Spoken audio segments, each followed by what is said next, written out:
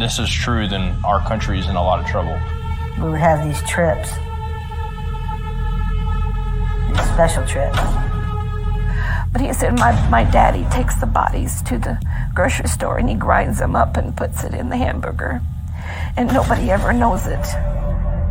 How can kids 6, 8, 10 years old be describing rituals that come from a book like the Book of the Dead?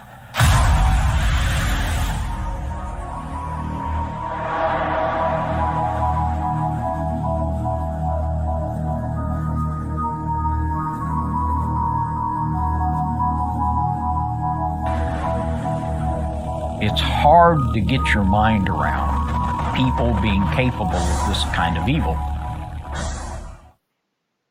This is Dan Bidondi of TruthRadioShow.com. I am honored to offer my listeners a 1-month free subscription to nystv.org. Subscribers will have access to thousands of NYST TV videos from spiritual warfare to biblical and occultic topics, banned from YouTube videos, and much more.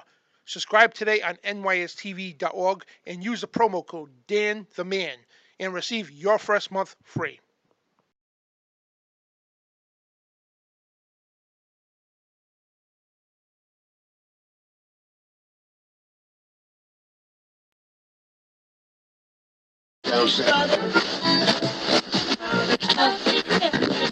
If you are receiving this transmission, you are the resistance, declaring war on the New World Order. TruthRadioShow.com.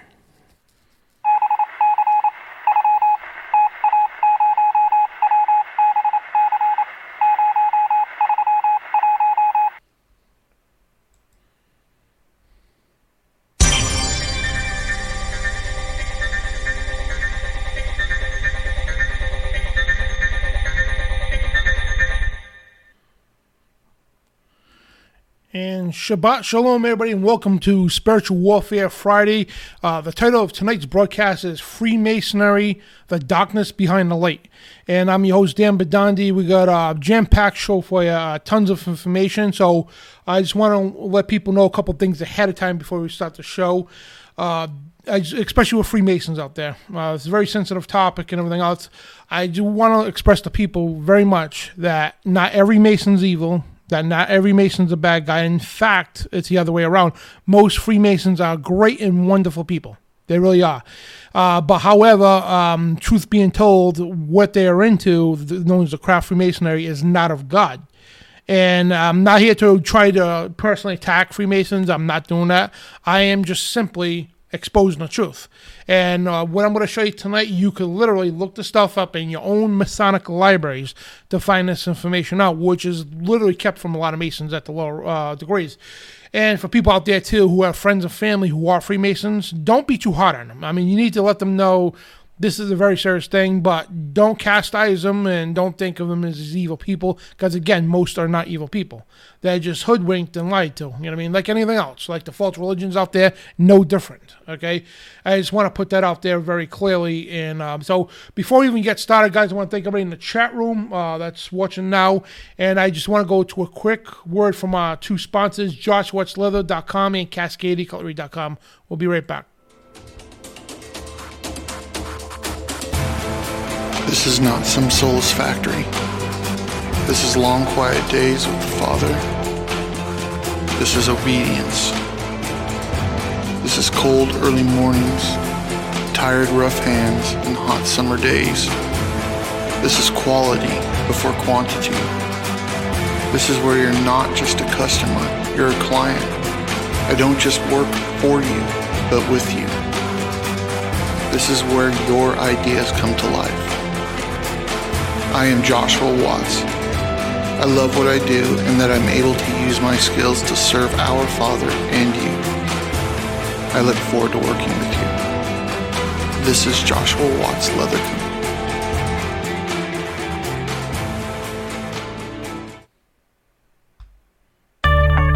We all need good tools. At Cascadia Cutlery, you'll find the most quality knives you'll ever need. There are few things more frustrating than a dull blade. Buy the best knife you can afford and then actually carry it at CascadiaCutlery.com. And also, again, as we played at the beginning of the show, don't forget to join nystv.org. The link is in the description. Get the first month on me for free. It's like $8 a month normally. Thousands of videos on demand. The first 30 days, on me for free. Promo code Dan the Man, all lowercase, one word. So, yeah, let's just get to our show, guys, because we got lots to talk about, and I'm talking about a lot. So, I could easily do several shows on this, and to be honest with you, I was trying to jam information, I didn't even know where to begin, to tell you the truth. A couple of days ago, I'm like trying to gather information because there's so much, it really is. And I'm like, where do I begin? How do I even present this? Last night, I'm putting the slides together, try to put them in order. I'm like, wow. I mean, the Father led me to do that because I'm trying to get the new show together and everything else together, and the time's ticking. I got to get to bed. Then, the Father just helped me out big time. So, so let's just begin here. What we're going to do here is we're going to do a presentation, and we're going to invite you, the listening audience, to call into the show after the presentation. Call into the show, or if you don't want to call, you're more than welcome. If you're not subscribed to YouTube here, please subscribe now, and you get to chat in our live chat section. So you can present the questions or comments on there, and also call. We'll give the phone number out after the presentation because we've got a lot to talk about and a lot of material to cover. I'm telling you, a lot of material. So again, the show is Freemasonry, the darkness behind the light, because Freemasonry is all about illumination, what they say. I mean, I almost joined Freemasonry myself. Years ago, I knew a lot of Freemasons. I still do. And I almost joined myself because I was always American history buff and everything else. And I got told, well, the Masons had a lot to do with American history, which is true. But they also lied about a lot of it, too, regardless of the point. They did have a major impact in this country and many other countries worldwide. And so that's what intrigued me to Freemasonry and also the mysteries and everything else. And at the time, before I knew any better. But, what we're going to do again, I'm not, going to sit there and demonize Freemasons. It's not them. It's the craft itself that we're trying to expose. You know what I mean?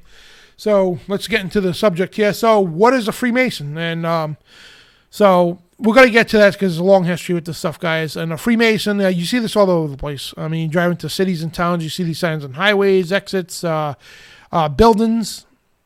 Free and accepted Masons, they're called. And you see the square and compass with the G in it. And you see them everywhere. Well, Masons, is the symbolism of King Solomon's temple. So if you know anything about the Bible, because this pretty much is all about a twisted version of Scripture and the occult, big time, and Kabbalism. So before I get to all that stuff, I'm going to save a lot of the confusion here. So I'm going to show you what they say, which goes beyond what. Hang on, let me get to the history here.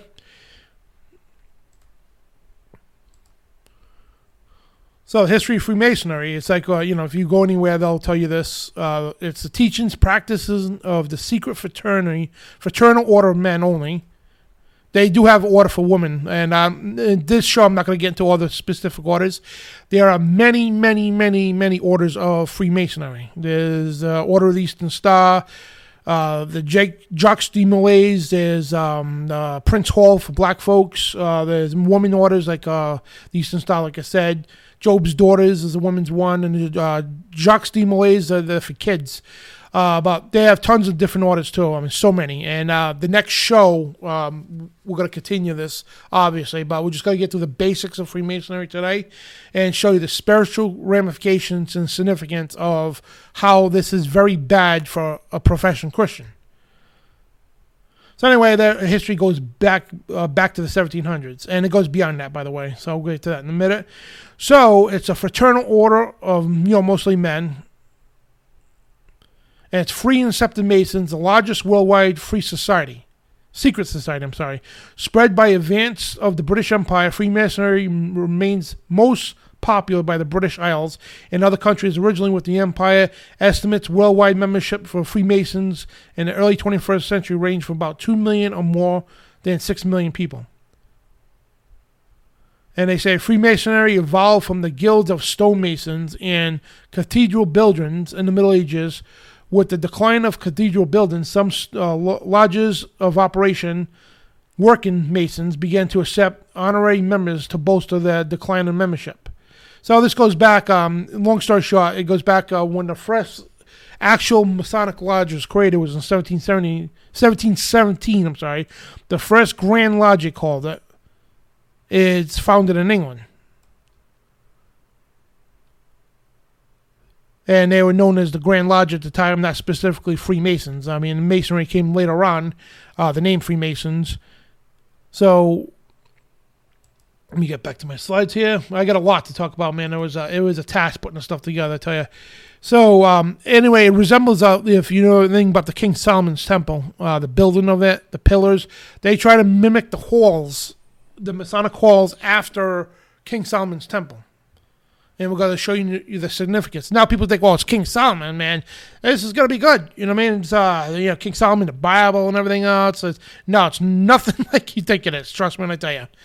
Nothing like that way. So this is the Grand Lodge that was founded in 1717 in England there. So that's the Grand Lodge, the first Grand Masonic Lodge right there. This building has so much history. So guys, if you're ever in that area, if they allow you to, I would definitely suggest a tour because a lot of prominent people in history have been in that building. I'm talking about key historic people have been in that building. I don't know if you see that on the ground there. There's a star, a pentagram like on the ground. Yeah, that plays a lot of significance in this thing we're about to come.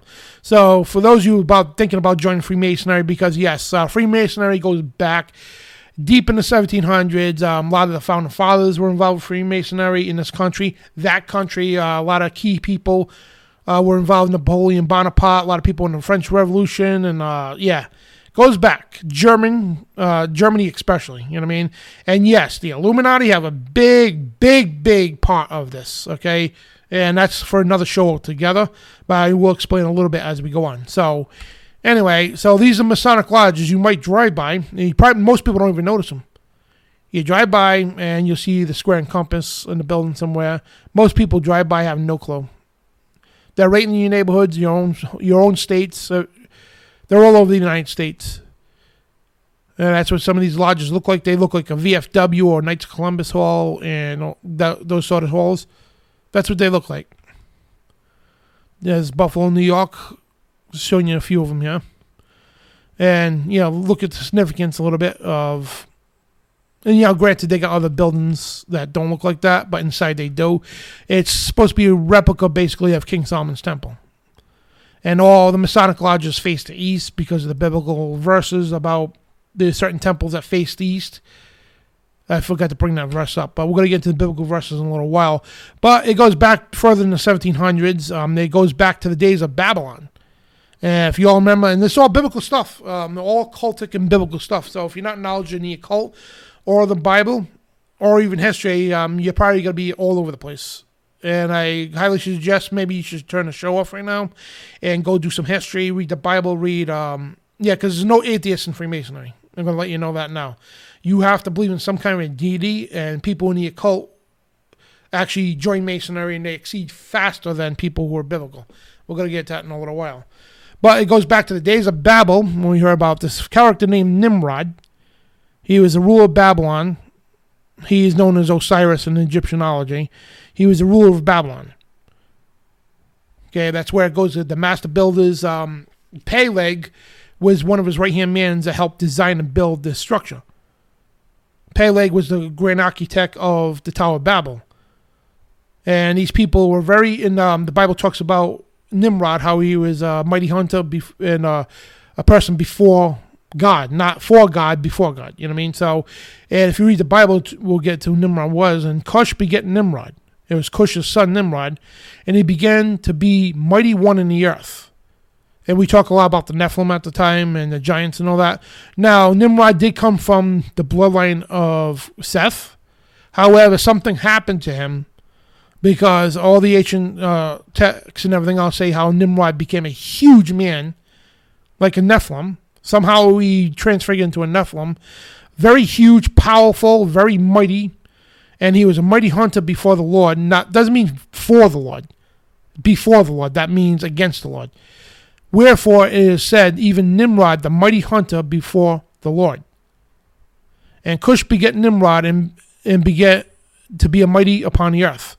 So, and there shall waste the land of Assyria with the sword, and the land of Nimrod, and the entrances thereof. Thus shall deliver us from the Assyrian when he cometh into our land, and he will trade us with our borders. And there's other verses too. So, Nimrod is the son of Cush.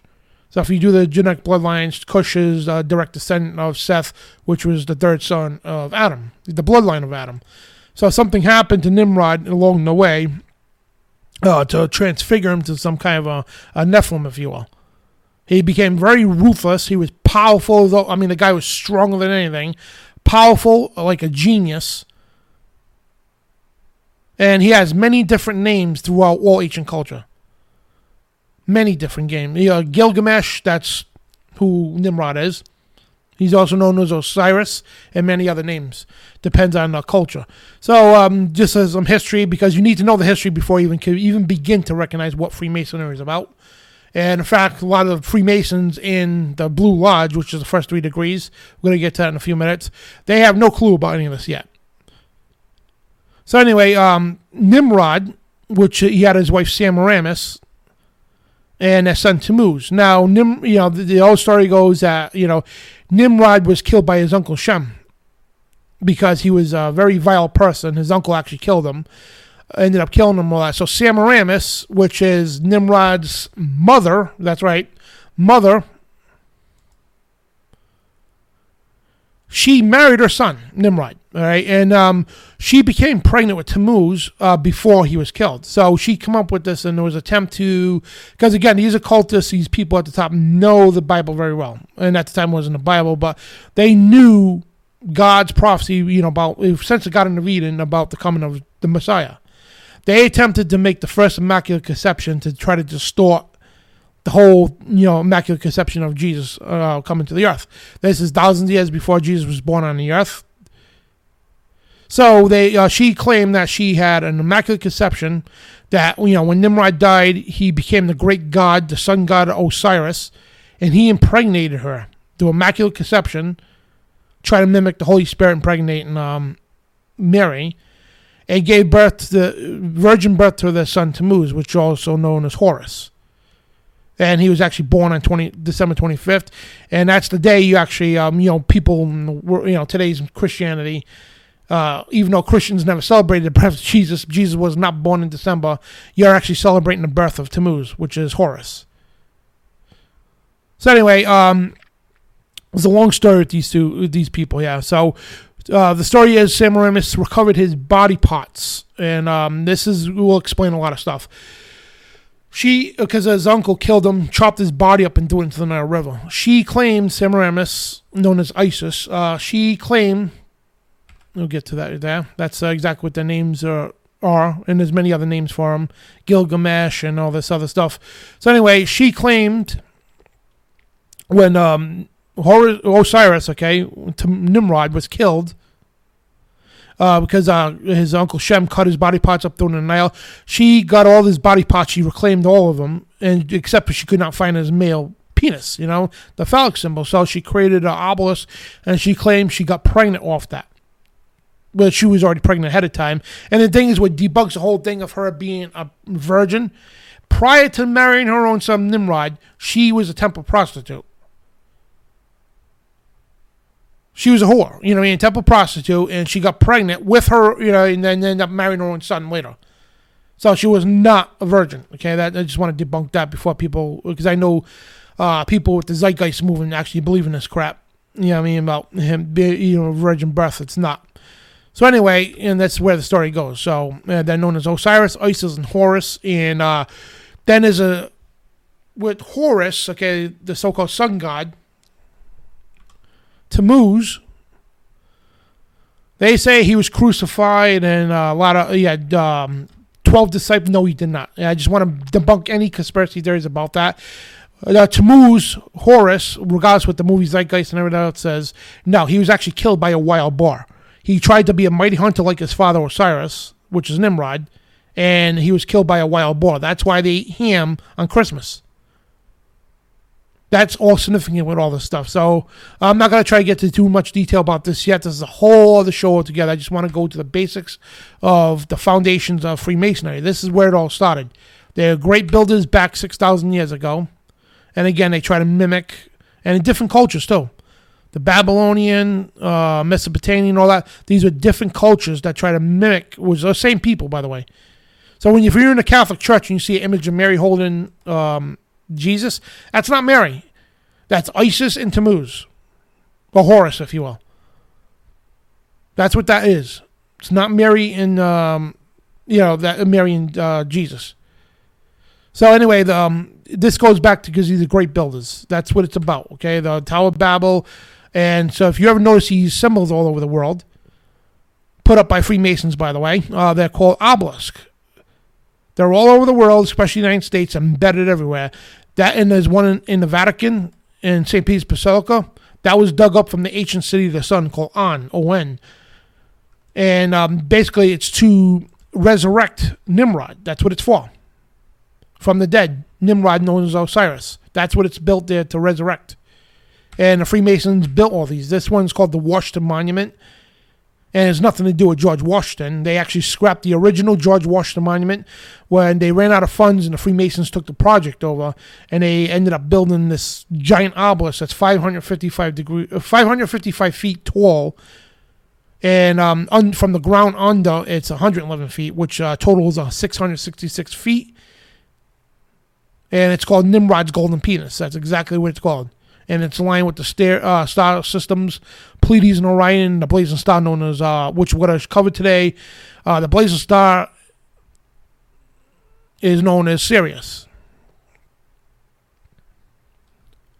So, which is significant. So, I just don't want to confuse everybody at first here because I know there's a lot of stuff to grasp and understand. But these are some of the basics. I mean, I would be here all night just to cover the basics. I just try to limit it down to some of the most important stuff, especially for you people out there who would become Freemasons or just got into the lodge. You could be a first, second, or third degree. We're going to cover that in a couple of minutes here. But yeah, this is what Masonic lodges generally look like. Now, when you go to a Masonic lodge, you have this altar up there, right? And on this floor, it's always like a checkerboard floor. It's either white or blue, or black or white, which represents an equality, as above, so below. That's what it stands for. So on that altar they have, which is a movable altar, and I'll explain why that it is in a minute. They have this giant Bible on the altar, and on top of the Bible they have a square and compass that's always placed upon it. They use the Holy Bible. But the funny thing is, it's not what this is what you learn in the Blue Lodges. We're going to get to that in a second here. And I just don't want to confuse people. If I'm confusing anybody, guys, please in the chat room, by all means, say, Dan, I don't understand that. You know what I mean? I'll try to keep up with the chat here because this is a lot to take in. And it's trying to just try to present this information without confusing the hell out of people. So if you walked into one of these Masonic lodges as a newbie, all right, you would think this is a Christian organization. Look, they got the Bible right on the altar. They talk about King Solomon's temple, Hiram Abiff, a lot of biblical characters, right? And they tell you have to believe in the deity to join Masonry. And they suck a lot of good Christians into Masonry. And you would think, oh, yeah, this is definitely a Christian thing, right? Well, actually, if you actually read the Freemasons, they all said this is not... Freemasonry is not a Christian. Let me get to that. Freemasonry is not a Christian institute. That's what they say. Freemasonry is not a Christian institution. And though often it's mistaken for one. And they actually contain many elements of religion, which is true. But a majority in America, a lot of Freemasons are Christians as well. You know what I mean? And there's a lot of... Shriners, which were, I'm going to get to that stuff for some other time. I don't want to confuse everybody yet. It's just so much information. I was trying to, word this in the proper way so it doesn't, confuse people. So anyway, you walk in, you automatically got to think it's a Christian organization. even though they don't claim to be one. But you could tell they talk about King Solomon, Hiram Abiff, the builders of those times, and back to Babylon. Well, eventually when you learn about that, and you see the Bible up on the altar, why wouldn't you think it's a Christian organization? And these are they call the pillars. I'm sorry. If you look at the pillars right there, the B and the J, that's Boaz and Jachin. Boaz and Jachin are mentioned in the scripture. And these are the two great pillars of Freemasonry. So if you go in the Bible, 1 Kings 7:15 and 22 talks about this. This is talk about when they built the Solomon's temple. They cast 2 pillars of brass of 18 cubits high apiece, and a line of 12 cubits did compass either of them apart. So, and it goes on talking more details about it. And it says, and he set up the pillars in the porch of the temple. And he set up the pillar on the right, named thereafter Jachin. And he set up the pillar on the left, they called it the name of Boaz. And upon the top of the pillars where lily work was like the work of the pillars finished. So 2 Chronicles 3 says, also he made before the house 2 pillars of 35 cubits high, and a chapter was at the top of each of them was 5 cubits. And he made chains and the oracle and put them in the heads of the pillars and made 100 pomegranates upon them in the chains. And he raised up the pillars before the temple, and one on the right hand and one on the left. And he called the name of the right Jachin, and the one on the left was called Boaz. So as you can see there. So, and they back this up. When you first join Masonry, they'll show you all the biblical scripture talking about all this stuff. But if you actually look at it, that's not actually the actual pillars of Jachin and Boaz. They're a little tweaked compared to the actual ones in King Solomon's temple. And if you know anything about King Solomon, it's not a guy you should be revering, because King Solomon became very, very corrupt and evil toward his latter days. That's why God allowed Israel's enemies to take over. And we're going to get to all the symbolism now. And, nothing Christian about this at all. And this goes back, the coffin ritual. I'm going to save that for another show, because I'm probably going to drag David Carrico one about that one, the dead man in the coffin ritual. Yeah, wait till you hear this. Yeah, crazy stuff, man. A lot of Masons don't even know this until they actually get to that 9th degree. So that's what the pillars of Jachin and Boaz are.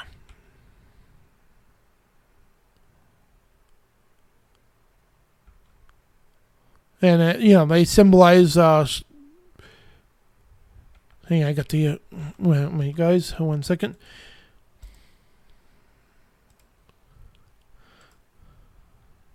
There's a monitor they have. It's called Duncan's Masonic Ritual Monitor.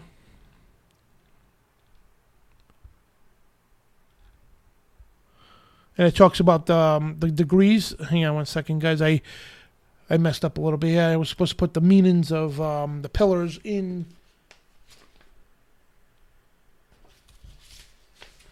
Anyway, but yeah, it's just so much stuff. So just bear with me, guys. And yeah, there's so much stuff involved here. And so basically it represents... equality, duality. That's exactly what it stands for. The earth here and the earth above. Now, there's many other meanings too. As you go up in the ranks of Masonry, they teach you one thing, and then a degree or two later, they teach you something totally opposite. That's how it's led. So it's supposed to represent the sun, the moon, and Sirius. Now I'm going to give you a little mystery here. Back in the ancient days of Egypt, the people in the land were told by the priests in Egypt, they were told that the sun is God, sun god Ra. But the priests never believed that. The priests believed the spirit that flew to the sun was God and the moon. But the echelon of Egypt didn't believe any of that. It was the dog star Sirius, the blazing star they call it, was God. That's what this whole thing's about. Now, when I talked about the altar here, the altar with the Bible, well, the altar with the Bible is usually over the star. So when the lower rank Masons come in, they barely ever see the star on the floor. Usually it's over, the whole altar is on wheels. It moves. So it's usually covering that star on the floor. Why would they do that? Why wouldn't the first 3 degrees ever see the star? It's called the blazing star, the dog star Sirius. Because it starts getting into what that deity is all about. Then you got the Blue Lodge here, and the aprons we're going to get into in a minute. The Blue Lodge is the first 3 degrees of Freemasonry. And let me get to Duncan's encyclopedia here. And you can actually find this encyclopedia in the Masonic lodges too, in the libraries. They have a great deal of books in the libraries. A lot of people don't even read them. It's crazy. So the first degree is called the Entered Apprentice. It's when you first join Freemasonry.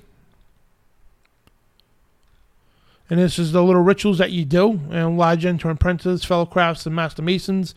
So this is the first 3 degrees is called the Blue Lodge. Normally it's like Blue Lodge is mostly Christians in that Blue Lodge. It's the first 3 degrees, and they do a lot of rituals and oaths and everything else. We're going to get into all this stuff, and I'm just trying to keep it simple as possible. It's tough to do that because trying to explain this to new people is because I've been doing it all these years. It's so hard to articulate to the person that doesn't know anymore. Years ago, I was good at it because you always teaching new people. Now you talk to a lot of people in your peers, you understand the stuff, so you could actually show it, whatever the case for what it is. So it's hard to articulate to new people. So the Blue Lodge in Freemasonry is the first 3 degrees. And when you get into the lodge, you see this on the altar, a holy Bible with the square and compass on top of it, and the altar is usually over that dog star, the blazing star Sirius, which we'll get into a little bit more details in a second here. So the degrees, the first 3 degrees, is the first degree is called the Entered Apprentice. The second is called the Fellow Craft, or the second degree. And the third degree is called the Master Mason, or third degree. Now, what they do is they give you these grandeur titles to make you feel important. To get each one of these things, you got to go through a series of rituals.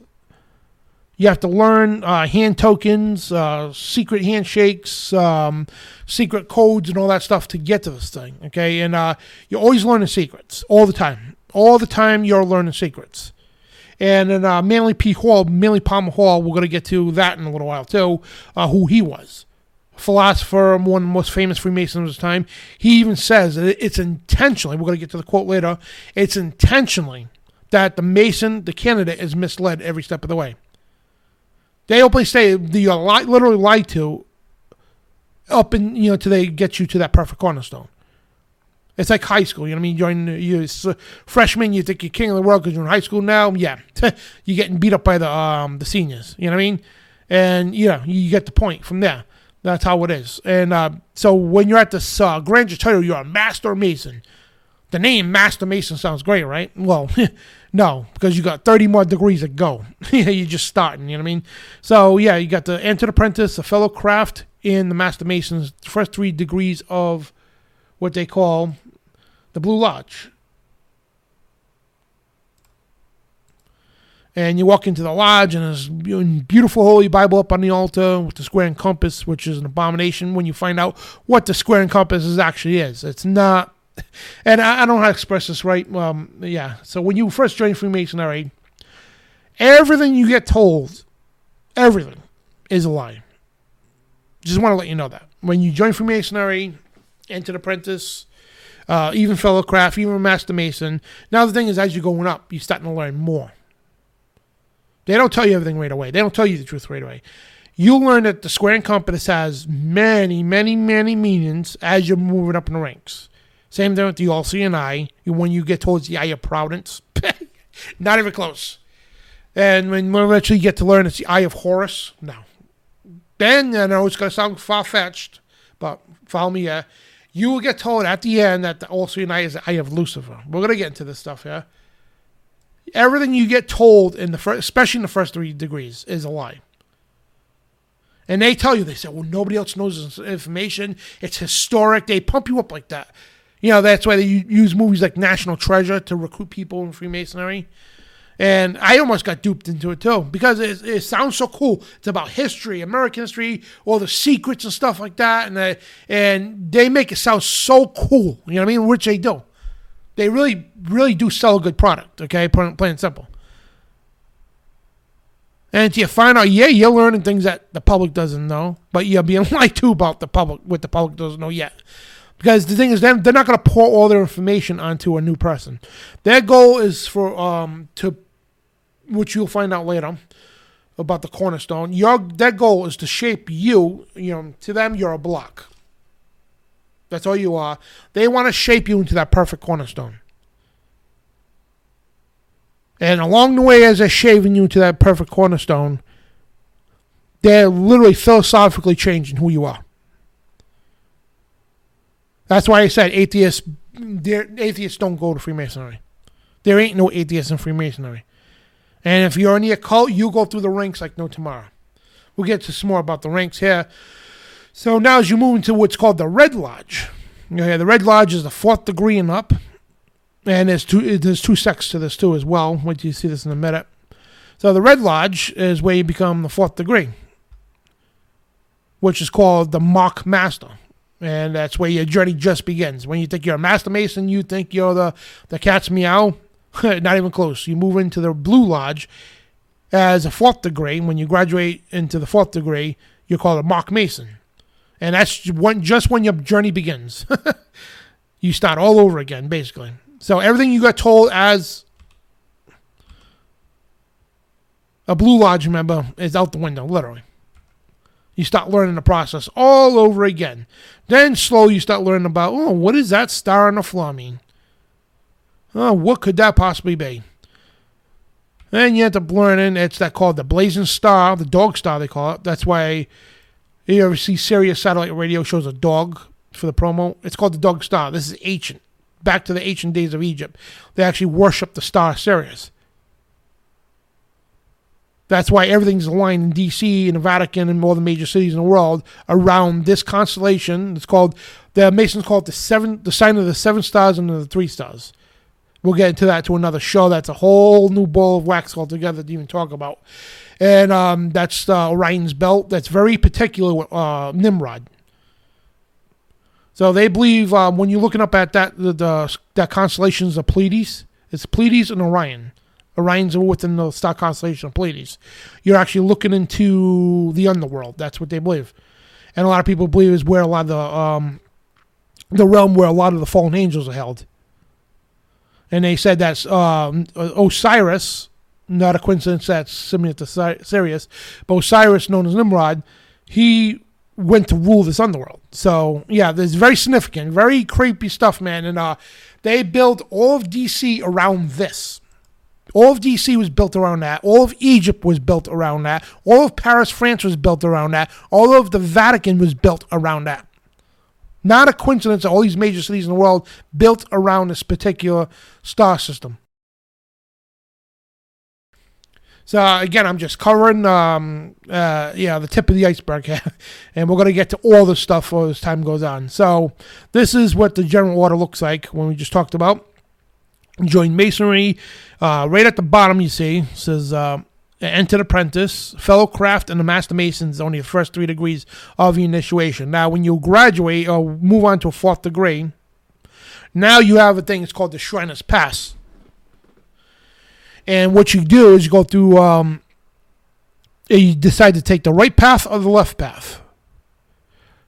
The Scottish Rite is known as the right path, and the left path is the York Rite. The York Rite, you move up a little bit quicker. The ranks are a lot quicker. There's less degrees to move up to, but ultimately you move up to, quick to the 33rd degree. It's the quicker way up. And the Scottish Rite, we're going to get into the stuff too. And how Albert Pike created the 33rd degree for the Scottish Rite. And what the York Rite is. And we're going to cover that mainly in the next show. I just want to get to the basics of this. And the Blue Lodge is, again, the 1st and 2nd, 3rd degree. The 4th degree and up is called the Red Lodge, which is you go the right path or the left path. And I don't know if you've ever seen portraits, pictures of people in magazines. Even Pat Robertson, right? Pat Robertson, supposed to be a Christian, right? He was in Time Magazine. I should have put this up. You could actually go look this up for yourself. Pat Robertson's in Time Magazine going like this. Who does that? Neil Armstrong, he's got a little pocket, and there's a thing, puts his hand in his pocket like this, his fingers in it.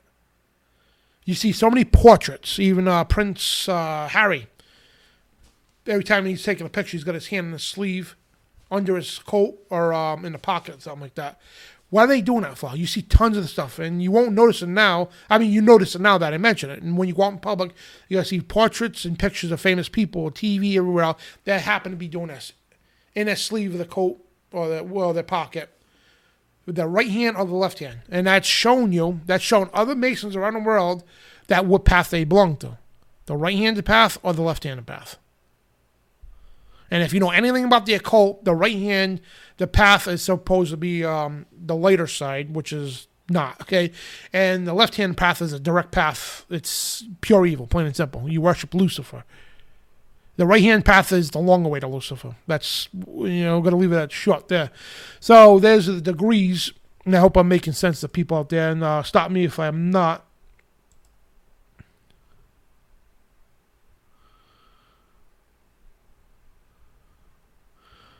I'm sorry, guys. I just wanted the Haley and you got the question you posed, and I know it's off topic. Is the original Bible actually against gay people? I just wanted to address that real quick. And you know, Haley, you know what? If you want, call in at the end of the show. We're gonna have open topics and all that. If you stay in the show, call in and present that question. I want you to, because I want to show you the truth about that. It's not against gay people. It's against the sin being gay. You know what I mean? Well, I'll explain it to you. So, Haley, if you're still watching, I know you got timed out. Just wait for the end of the show, and I invite you to call into the show or propose that question again, and I'll answer it. Just wait till the show's over, because that's a very important question that people that don't know the Bible too much should know. You know what I mean? So, I'm sorry, guys, moving back here. So, and speaking of Bible, because this is all to do with... they use all kinds of religions, Eastern religions. So, basically, what the Freemasonry is a combination of... yes, biblical, and which are not biblical at all, but they'll take anybody from any religion into the craft, they call it. And there's a reason why it's called the craft. And they build you up all along the ranks there. And this is we're going to get to this next week. This is something that's beyond, understand at this point right now for new people. So these are the Blue Lodge Masonry, the Scottish Rite, or the York Rite Masonry. Then it goes higher. It goes up to actually, I think 360 degrees or whatever it was. The Ancient Rite of Mizoram, the Memphis Mizoram. And there's other sects of Masonry that are much higher, ancient orders and everything else that go higher up the ladder. The OTO, these are different orders. The Order of the Trapezoid, the Illuminati, the Palladium, the Nine Unknown Men, the Seven, it's so entrenched. So when you're at that Blue Lodge of Masonry, you're at the very, very, very bottom. And the thing is, I don't care if you're a Master Mason and you're listening, you have no clue, like other than the study manuals that they gave you for the 4th degree, no clue what you're getting into when you move into the Red Lodge. And whether you decide to go the York or Scottish Rite, you have no clue. Then a shrine, talking about insanity, okay? Then you get to the Grand Sovereign Inspectors Generals, that's the 33rd degree, and the Supreme Council of Grand Sovereign Inspectors.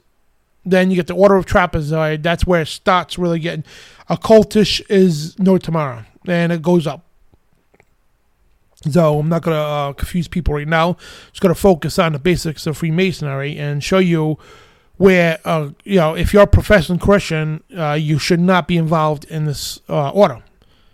I'm not going to judge you for that, but, this is what I'm going to show you. And these are some of the groups here: the Rainbow Girls, the Job's Daughters, the Malays, the White Shrine, the Daughters of the Nile, the Orders of the Eastern Star. These are for women here. For youth is the Demolays, the Job's Daughters. So basically, let me go through this real quick. For young boys, they go to the Demolays. Jacques de Molay was a famous Freemason. He was a French revolutionist. And if anybody knows anything about him, he was into the occult and pedophilia. So it's kind of weird that they would call their boys' organization after one of them. So then for the girls, you have Job's Daughters and the Rainbow Girls, the little girls. So the women's sect is the Order of the Eastern Star that was created by Aleister Crowley, the Daughters of the Nile, and the White Shrine. Then they have the what's that one called? The Prince Hall for the black folks. It's called Prince Hall Masonic Lodge for black folks. But in the regular Masonic lodges, that's for men only.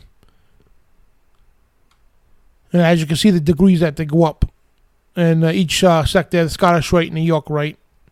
And they go up those degrees there until they get to the 33rd degree, called the Grand Sovereign Inspector General. He's the head honcho of the lounge. He's like literally the president of the lodge. And to get to that level, man, you got to spend your entire life in Freemasonry to even get to that. Thousands of dollars and tons of degrees, going up the rank there. You got to learn so many codes, tokens, rituals. It's crazy, man.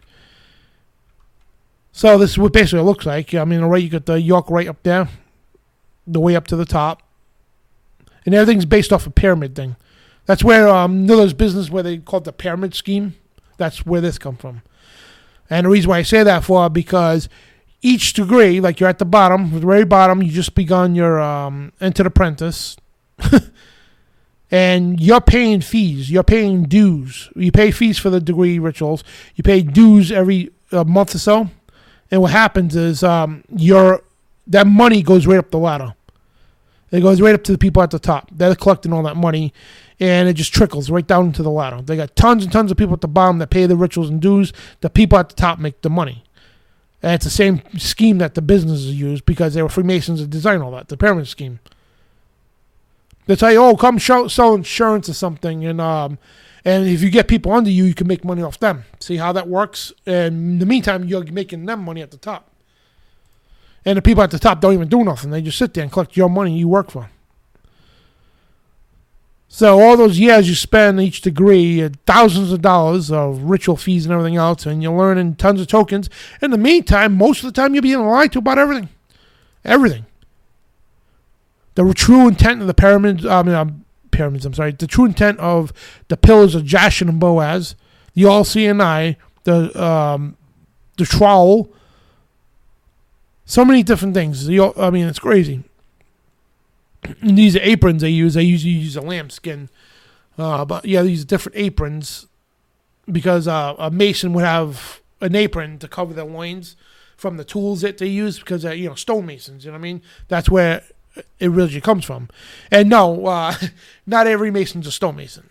Some people don't even know how to touch them. They wouldn't even know what to do with a brick or a rock and put it together or a wall. It's just a thing called Freemasonry. In today's world, most of the Freemasons are not Masons at all. You know what I mean? Because there's Masons out there. I mean, like people do construction that put up walls and stuff. Those are the original builders. You know what I mean? That's where Freemasonry derived off of the ancient builders, the ancient temples. So why do Freemasons wear white aprons?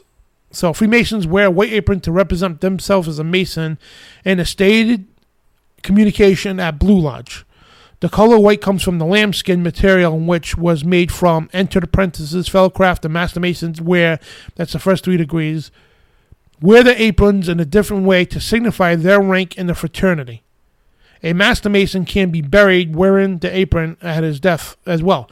Now, if you notice too in colleges, when you join a fraternity in college, right, what happens? You have to go through different rituals, right? Yeah, it's crazy stuff that you got to go through to be accepted into the fraternity.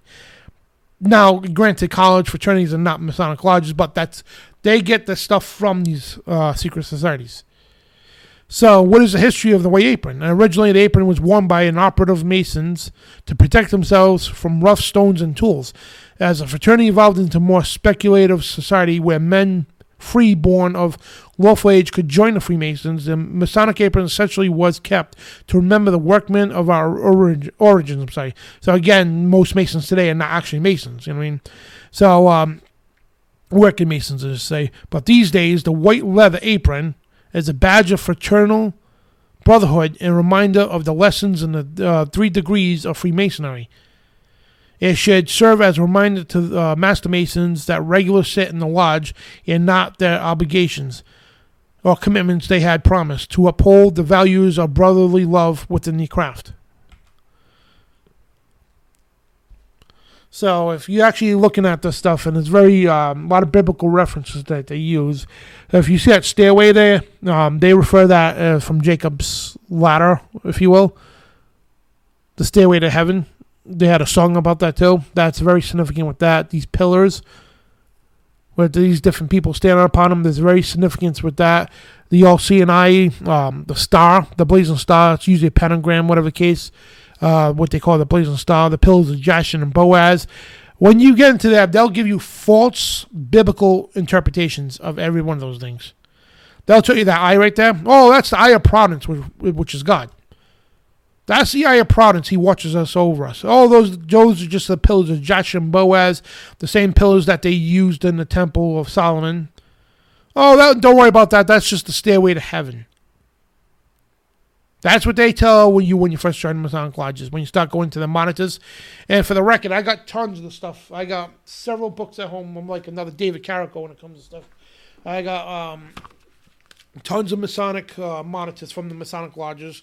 I got study books too from, this is a good book, Proofs of a Conspiracy by John Robinson. This is something totally further when we get to the other shows about Masonry.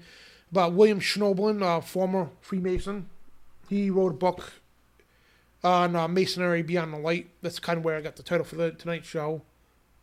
They put Behind the Light, the Darkness Behind the Light. But yeah, William Schnoebelen reveals a lot of this stuff and more. The Genesis 6 Conspiracy by Gary Wayne, he talks about some of the stuff too, about the ancient builders and stuff. And now, Masonic material, like I said, I showed you that monitor. And these books here, I do not suggest anybody to buy. Coming up. The ones I just showed you, yes, definitely. But this book here especially, it's called The Lost Keys of Freemasonry. It's by Manly Palmer Hall. This is a very, very... We're going to run some quotes by it, too, by the way, when we get into the show. So this is a very disgusting book. Manly P. Hall was known as a great philosopher. He was one of the famous Freemasons of his time. But yeah, nothing great about this man. And this book, I mean... I told my wife if something happens to me, this book and a few others I'm going to show you to burn these things because these things are evil as they come. Especially this one here. This one is from straight out of the gates of hell. And mind you, you can go into your Masonic Lodge right now if you're a Mason. You'll find these books in your Masonic Lodge. This one here is called Morals and Dogma by Albert Pike. This is beyond garbage. Okay, this is probably... one of the most evil things that were ever created. And you see on the front, that's the symbol of Mammon-Ra, which is the Egyptian god of war and, war and power? War and money, riches and money. Power and money, whatever the case, power and wealth. So, double-headed eagle, you see that in different places. And that's a symbol for the 33rd degree, which Albert Pike, he was the creator of the 33rd degree for the Scottish Rite. So, we'll explain that in a little while. So notice how it says ancient and accepted right. Yeah, and this book is horrendous. All right, and I have these books because to know your enemy and expose them. Because I could tell people, hey, it's from your own books. This ain't no conspiracy theory videos, something off YouTube. This is from your own material. Then you got Albert Pike's, Albert Mackey's Encyclopedia of Masonry. You got more other books too by Manly P. Hall. Other books by Albert Pike. Books by Aleister Crowley. It's tons and tons of material that lie right within your Masonic Lodge's libraries. And most Masons will read them. And I guarantee, if you claim to be a professing Christian and you're a Mason, I challenge you. Take a day off. Go into your Masonic Lodge's library. And I want you to read these books. And you tell me that this is a place for Christians to be. And we're not even done yet. We got tons of stuff. This is just the tip of the iceberg. Then you got to learn that's not the stairway to heaven. Then you got to learn, no, that's not the eye of providence. By all means, that's not God's eye. Then you got to learn that God is not who you think is. It's not the God of the Bible. It's the God of Kabbalah. That's we're going to cover next week. And you all see this on the back of the dollar bill. Yeah, we did a whole whole documentary on this. Me and David Carrico and Doc Marquise. So there's nothing proudness about that eye on the top of that pyramid. Nothing. The 1,000 points of illumination around it. This is what top of Freemasonry is. And Masonry spelled out right in there. And we got that. We cover all that in that documentary. I'm just trying to go through the significance here. And you all get told, oh, it's an eye of proudness. It's no Illuminati, Dan. It's the eye of proudness. Then later on, when you start moving up the ranks, you get to the Red Lodge and everything. Oh, wait a minute. No, it's not the eye of proudness. It's actually the eye of Horus, the so-called sun god. It's, because he watches over you. Then eventually you'll learn when you get to the very top, and don't take my word for it, read it for yourself. You'll learn that's the eye of Lucifer, Satan himself. And now we get to a trowel. I mean, this is one of the tools, many tools that the Freemasons have. A trowel is basically used for bricklaying. You put the bricks in place, and you put the whatever the paste is, the cement, whatever they use. I'm not a bricklayer, so I don't know. The mortar, I should say. So you put the mortar, makes the bricks stick together. So you lay the mortar down with the trowel. So they get the ceremonial trowel for the rituals. And a trowel, and T is for the tools of the first 3 degrees. R is for every rule as each brother agrees. O is for the oath and making all brothers true. W is for the work each one of us must do. E is for the effort to answer every call. L stands for love, the most important thing of all.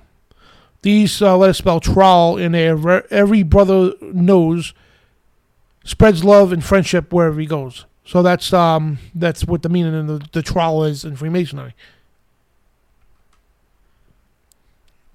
And as a couple characters you're going to hear mainly in Freemasonry. One is called Hiram Abiff. Now, the thing is, when you first join Masonry, you're a Christian, come on in. But you real soon start to learn that the name Jesus Christ doesn't appear at all in Freemasonry. At all. Then you start to question, why is there even a Bible in here? Because they talk more about Hiram Abiff, more about Solomon, more about Tubal-Cain. Tubal-Cain was... They believe he survived the flood. He's one of the Nephilim that survived the flood. He was another Cain, a descendant of Cain. That's what Tubal-Cain means, another Cain. So that's all history altogether. But you start to learn about these characters. Yeah, they're biblical, but they're on the wrong side of the fence, okay? And you start to learn more about these than Jesus Christ. And you'll quickly see that it's even condemned to even say such a thing, that Jesus is the only way to heaven. Because it's all about a universal religion. That's what they're about. So the legend of Master Builder, Hiram Abiff, is the greatest allegory of Masonry. It happens that his figurative story is grounded on a fact of personality mentioned in Holy Scripture, but the historical background of his accidents and not the essence, the significance is an allegory, not in any point of history which may lie behind it. That came from the New Encyclopedia of Freemasonry. So you see that a lot. So you're going to see these characters pop up and everything.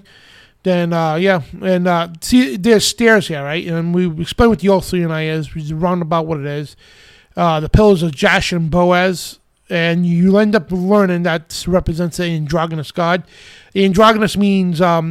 in the long run, okay, we'll get to details later, that they believe that God himself is both the male and female. They believe the Holy Spirit is a female, which is pure blasphemy. That's the unforgivable sin.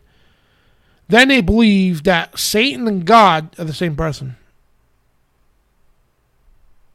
How stupid and blasphemy that is, that's what they believe. That square and compass, you see? Yeah, it's not just the tools, it's... Because me getting to this, right? And also, these pillars mean male and female too, sun and moon. They refer to the sun as a male and the moon as a female.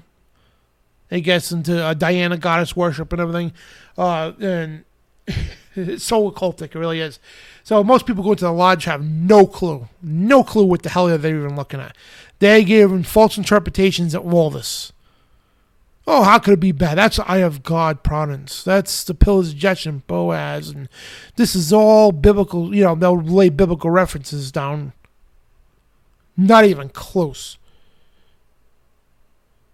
And the square and compass, that is actually, if you learn, everything in the occultic world is perverted.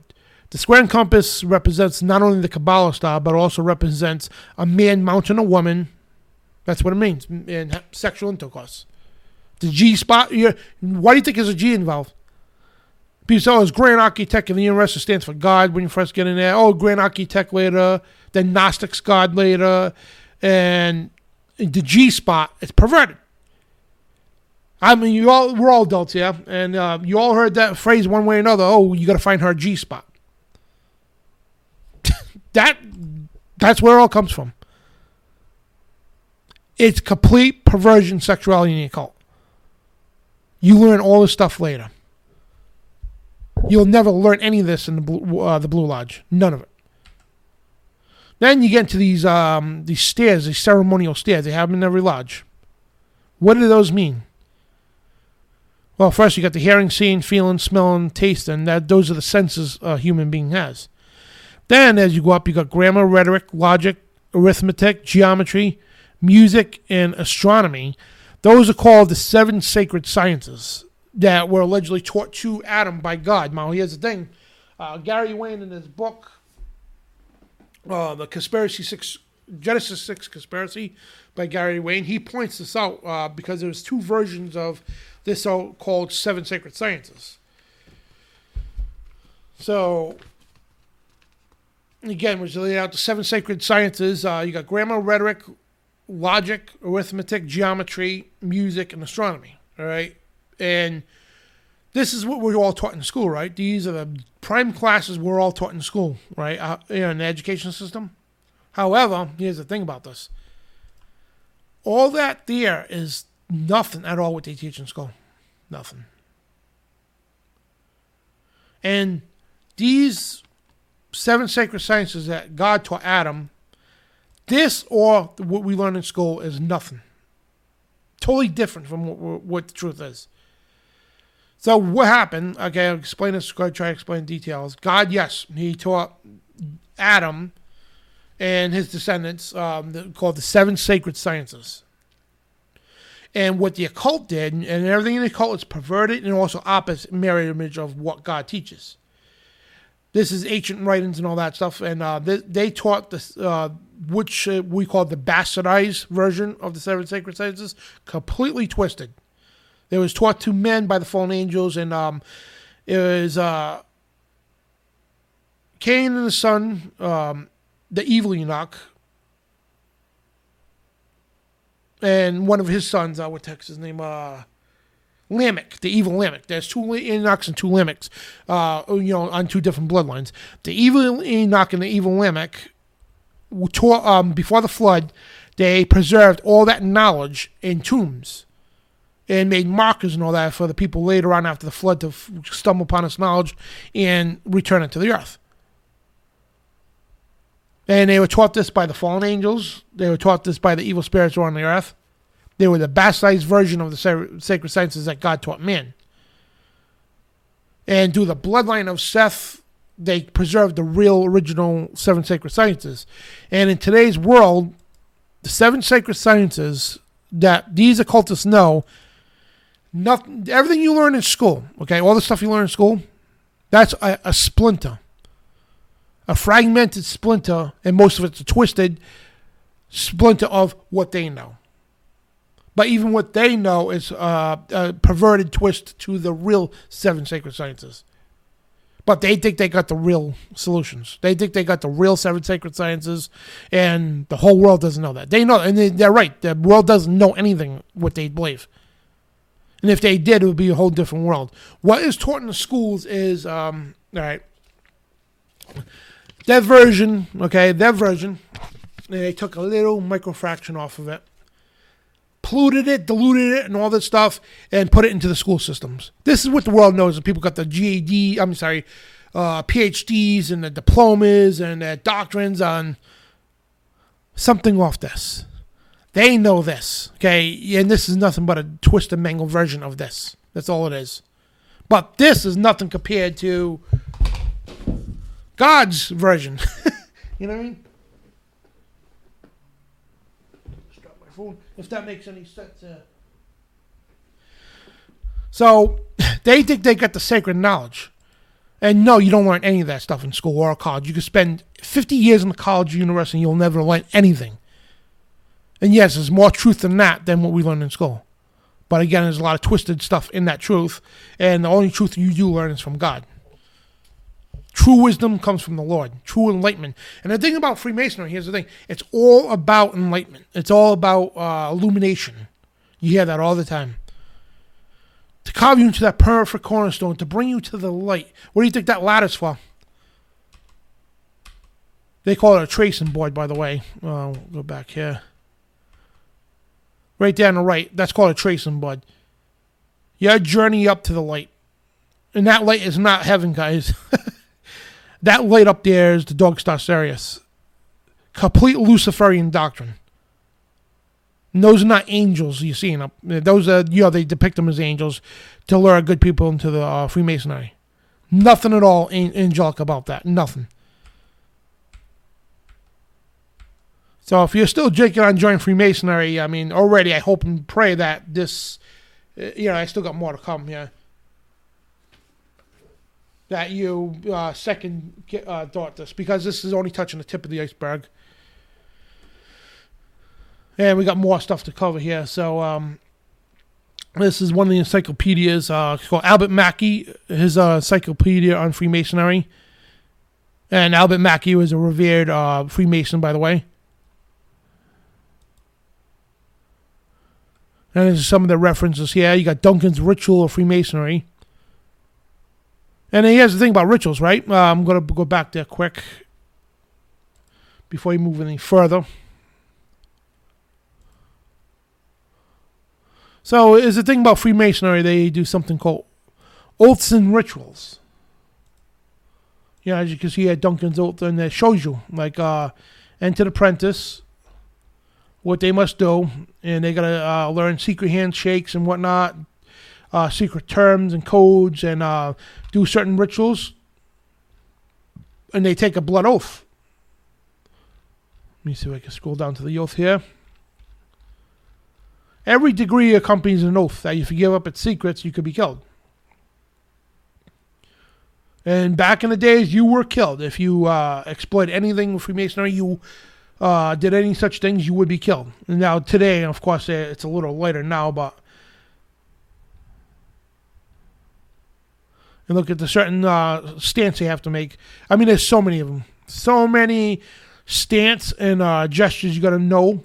This is only for the first degree and such. You got to know all these things. Different signals. A Grand Halen sign of distress. And that right there with his hands up, that's what actually Joseph Smith, he was the founder of Mormonism. He was a Freemason. When he was killed in the Chicago prison, I think it was Chicago prison, one of the prisons he was killed at, Freemason, what they'll do is they'll hold their hands up like that, and they'll yell, "Is there any help for a widow's son?" Now, who is the widow's son? Is Hiram Biff. That's a Grand Halen signal of distress. So anybody that's a Freemason in the area will come out and help you. That's what Joseph Smith used when he was on his diet. Then he made, my God, I forgot the rest of what he said. But yeah, he yelled out, "Is there any help for a widow's son?" And not even the Freemasons wanted anything to do with him at the time because the guy was a complete lunatic. But yeah, these are the things you got to memorize as... And it goes where, I mean, there's so much involved. This is only the first degree. You got to learn different codes and alphabets, and it's insane. And rituals, you take a blood oath ritual.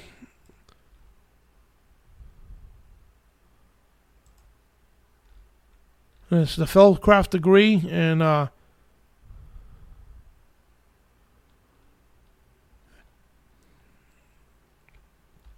so you get the point. And the oaths they take, and this is the oath of the first degree. So tell me right now, and we're going to get to the Bible verses, though. Yeah, and those of you know the Bible very well, you already know exactly how bad taking oaths are. as Jesus said. You know what I mean? Don't swear upon any oaths. But check this out. Tell me this is what a Christian should be doing. A first-degree Mason, when you officially become first degree, you got to memorize this. Binding myself under no less penalty than having my throat cut across, my tongue torn out by its roots, and buried in the rough sands of the sea at low water mark, which is low tide, where the tide ebbs and flows twice in 24 hours, should I ever knowingly or willingly violate my solemn oath and obligation as an entered apprentice Mason, which is that, keeping secrecy. So help me God, and keep me steadfast in due performance of the same. But yeah, of course they say God, because they want you to believe, there's nothing ungodly what you're doing. Because they lure a lot of good Christians into the craft. It's nothing to do with God. So the second one is by myself under no less penalty than have my breast torn apart, my heart plucked out, and given to prey to wild beasts of the field and the fowls of the air. And similar thing here, that if I violate my solemn oath as a Master Mason, so help me God. And let's talk about, this is gross, man. And penalty of having my body severed in two, my bowels taken and thence burned to ashes, and ashes scattered in the four winds of heaven. So no more trace of remembrance of me so vile. That's crazy, man. And no Christian should be doing stuff.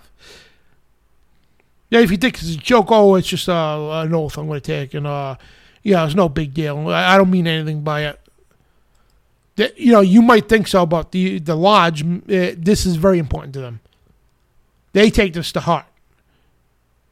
You might think it's a joke to get on to the next level.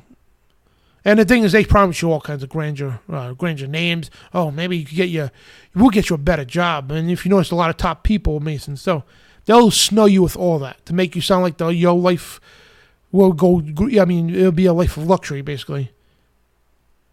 You get breaks from cops, you get breaks from judges, and they do. One of the greetings of a Mason, they'll come on. If you suspect somebody else being a Mason, they'll go, "Hey, how you doing?" And it's like, "Yeah, are you a traveling man?" And I think the reply is, "Yes, I've been to the East," or something in that matter, to let them know that you're a Mason without saying that. You know what I mean? So if you walk up to somebody and say, "Hey, are you a traveling man?" They're like, "The hell are you talking about?" And a Mason would reply with something that I forgot exactly, something that he's been to the East, confirming that he's a Mason. Then the handshakes they give, it depends on what handshake is called a token. They grab a certain knuckle to let you know what degree they are, and they grab another one if they're a Mason to let you see them all the time in celebrities and people on TV where leaders will shake hands, and it's always a weird handshake. Something in that matter, you can see the handshakes, the Masonic handshakes. And when I said the hands and the sleeves and everything, to let them know what path they are, the right or the left-handed path. It's all out there, right in plain sight. And when you know this now, when you go out in public, you're going to start seeing these things. When you watch TV, the news and all that, you're going to start seeing these things. They don't hide it. Because the thing is, here's the point of a symbol, because it's all symbolism. The point of a symbol, it's to conceal to those who can't see and to reveal to those who can. And within every symbol, there's exoteric meaning, which means many meanings, but they're all false meanings. The esoteric version of a symbol is, it could be, of course, a symbol, you could have 1, 2, it could be a few, maybe a dozen real meanings of a symbol. But you'll never know that. You know what I mean? This goes into something like a Monster Energy drink, right? I don't even have one here. To them, it's just advertising, corporate advertising, shows an M, but it's actually 3 letters of the Hebrew letter Vav. Release the beast, it's 666. That's exactly what it is, a 6-letter in alphabet.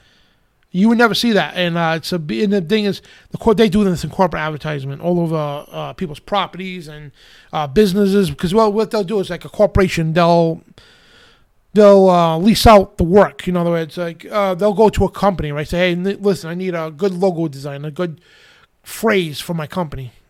You know what I mean? So they'll outsource the work, and the advertising team will get together. And these are Masons. They love putting their occultic agenda, something simple as a Monster Energy drink. And of course it sounds cool. And it looks like M and everything else, like Monster and all. Yeah, they do that purposely. Because to the world, it's just a Monster Energy drink thing, and it conceals to those who can't see it. To the ones who can see it, it reveals to them. And it goes for anything else, you know what I mean? Every symbol, that Volkswagen bug thing, I mean, it goes so deep into that stuff. Like I said, with this symbol, yeah, the square and compass, yeah. It's a square and compass you use for stonemasonry, absolutely, and construction. But it goes further, gets into sexual occultic rituals, the man mounting the female, hitting the G-spot. Then the Kabbalah star. It's crazy. So, I mean, it's crazy what they're doing. Yeah, this is something as a Christian. Why would you be taking blood oaths?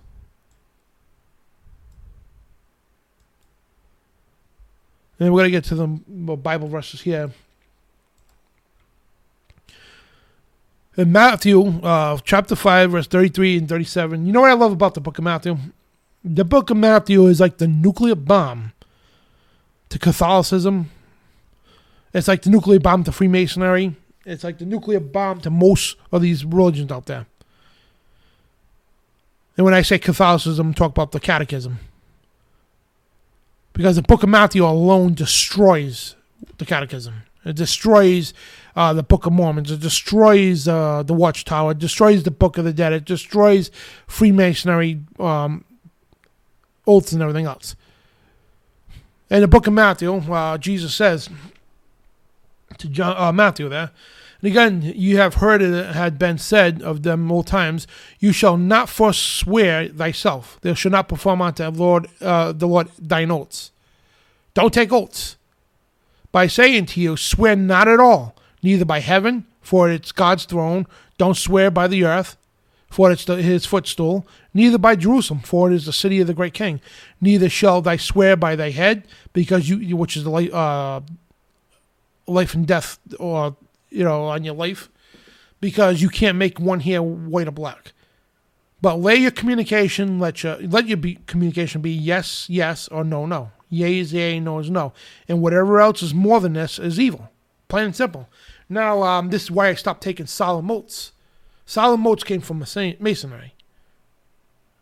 When you hear in a court where you solemnly swear to tell the whole truth, and they have the Bible right there sometime, and they used to put your right hand on the Bible and raise your left hand and all that. The Bible left hand to solemnly swear. That's not biblical oath. I stopped doing that a long time ago. I went to the court proceedings, I'm going to say that from another time. I was at court recently twice, right? And they wanted me to do it. I said, I don't do oaths. And I brought up Matthew chapter 5. And I told them, it's like, my yes will be yes, my no will be no. Anything else is of the devil, says my Lord and Savior Jesus Christ. Because they tell you, put your right hand on the Bible, take, whatever the case, don't do any of that. Don't even raise your hand. Tell them I don't take oaths. My yes will be yes, and they call it affirmation. Because they have oaths now, and they offer you an affirmation. In other words, yeah, I'm going to tell the truth. Because they have a sworn oath, then or affirmation. I suggest people to take the affirmation.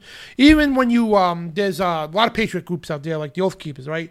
The Oath Keeper, the good people, I love them to death. Great patriots. But to join an organization, whatever, they make you take a solemn oath.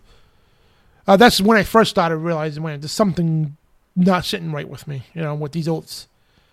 Then, come to find out, Jesus says, don't swear upon any oath, plain and simple. Goes to several examples, don't swear on any oaths. So that goes for you Freemasons out there. Every ritual you degree, you swear an oath, a blood oath on your blood life. Regardless if you think it's serious or not, you're still swearing an oath. Is that something a Christian should be doing? No. Not at all. Especially they say solemnly swear. No, you don't solemnly swear nothing. Because it says don't even swear by heaven.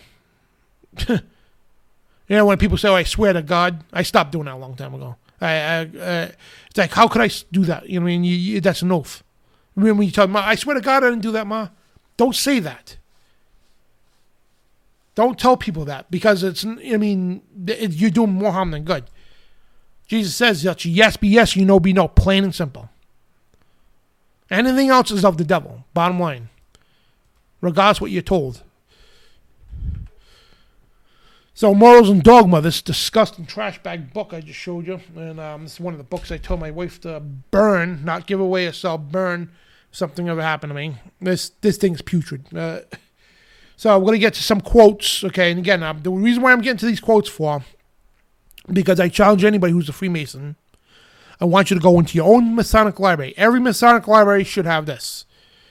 Albert Pike was one of the most famous Freemasons. After all, he was the creator of the 33rd degree from the Scottish Rite.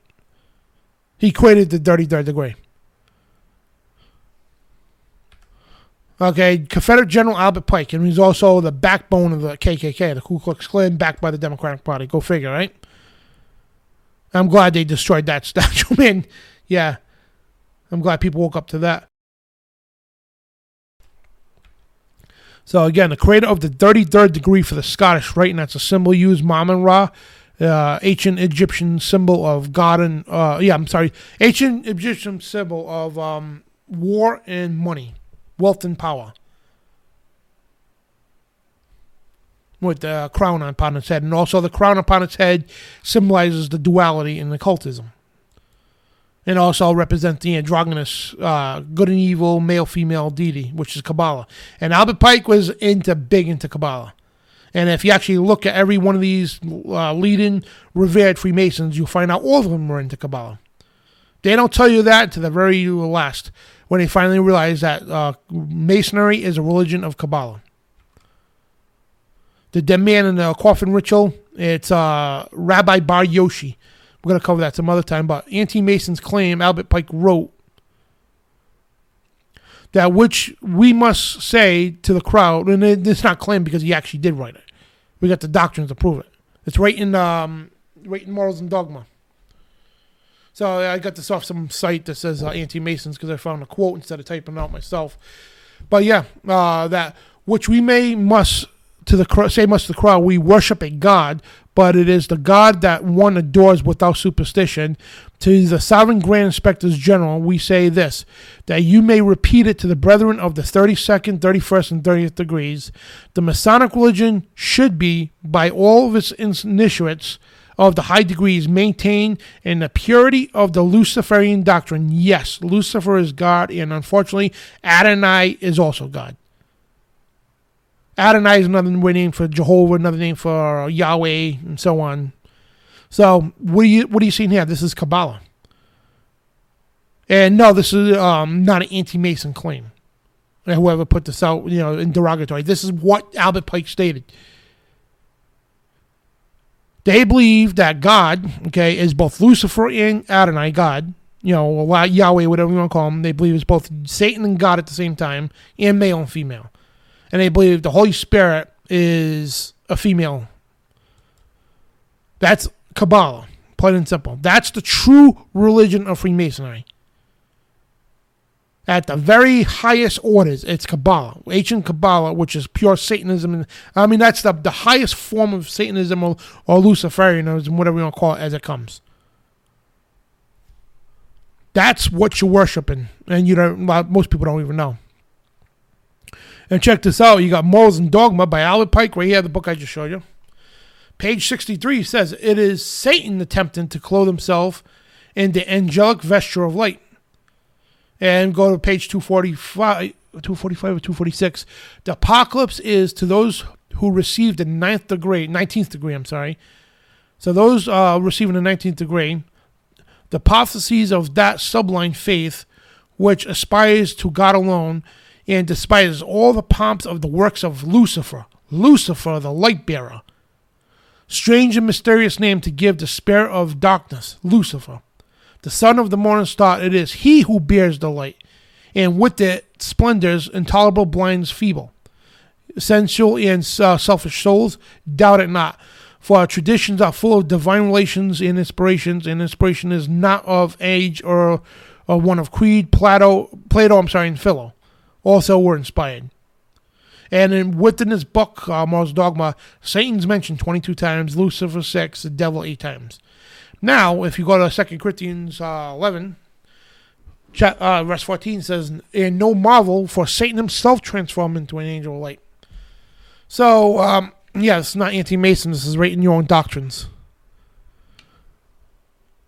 Albert Pike was a Luciferian. Plain and simple. And he was into the Kabbalah, is the religion of Freemasonry. And we're not done yet.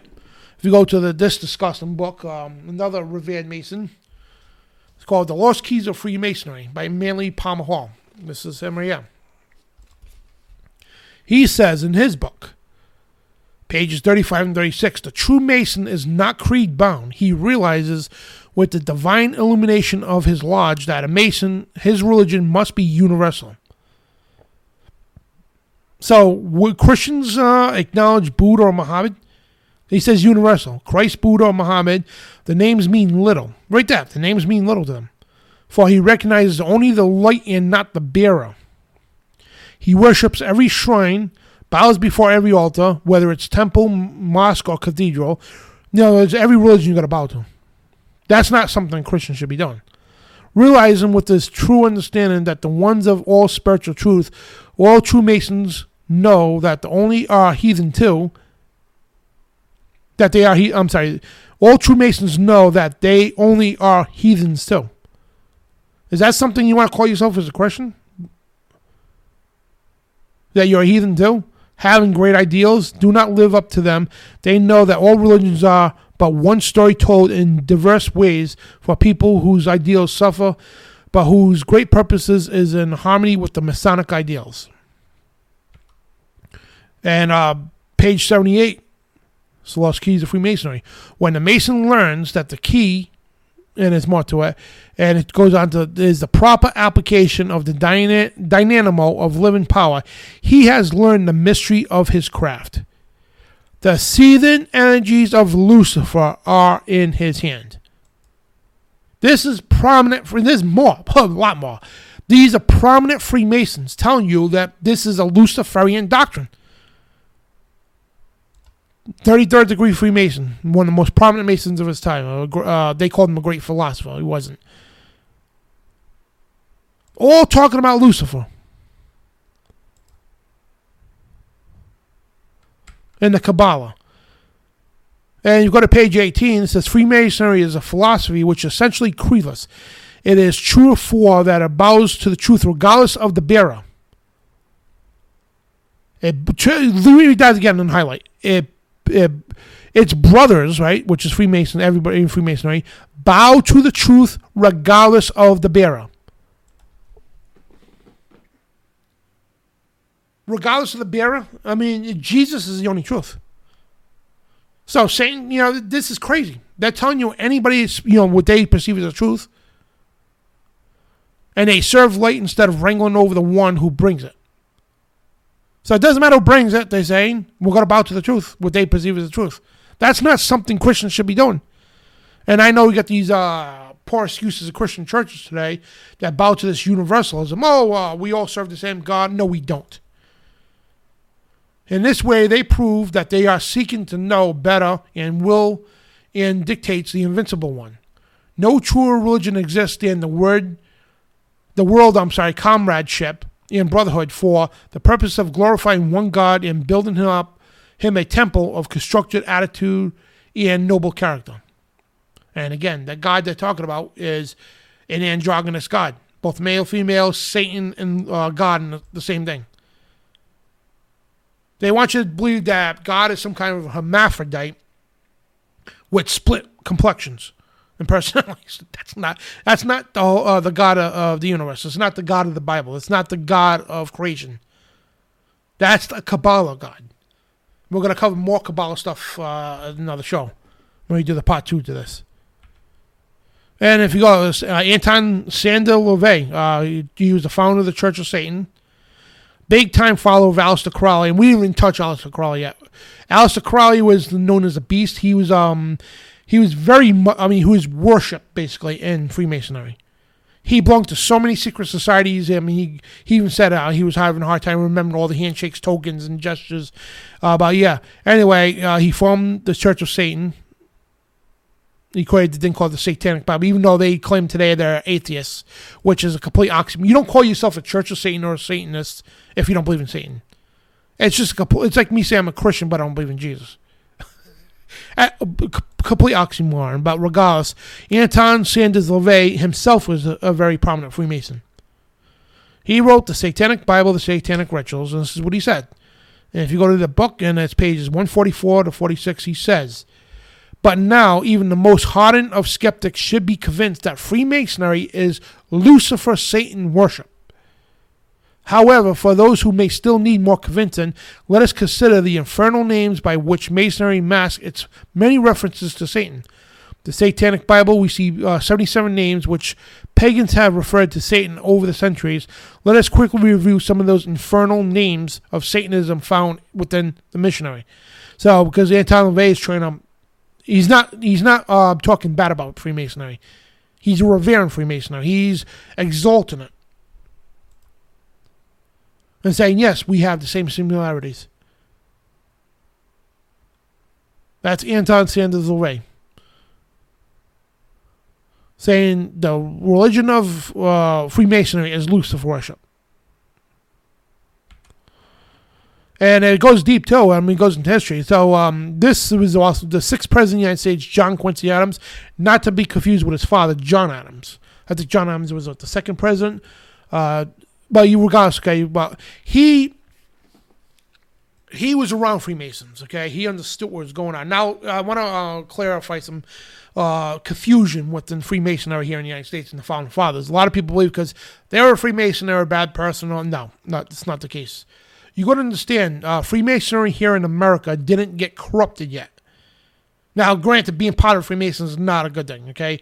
And people like George Washington, Freemasonry does love to make outrageous claims.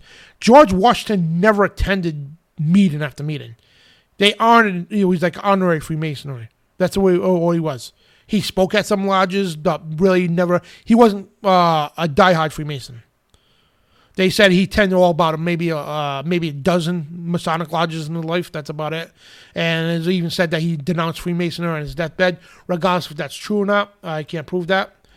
But regardless, that's what I'm trying to say. And so a lot of these guys were around Freemasonry because George Washington, I should have put the things in here.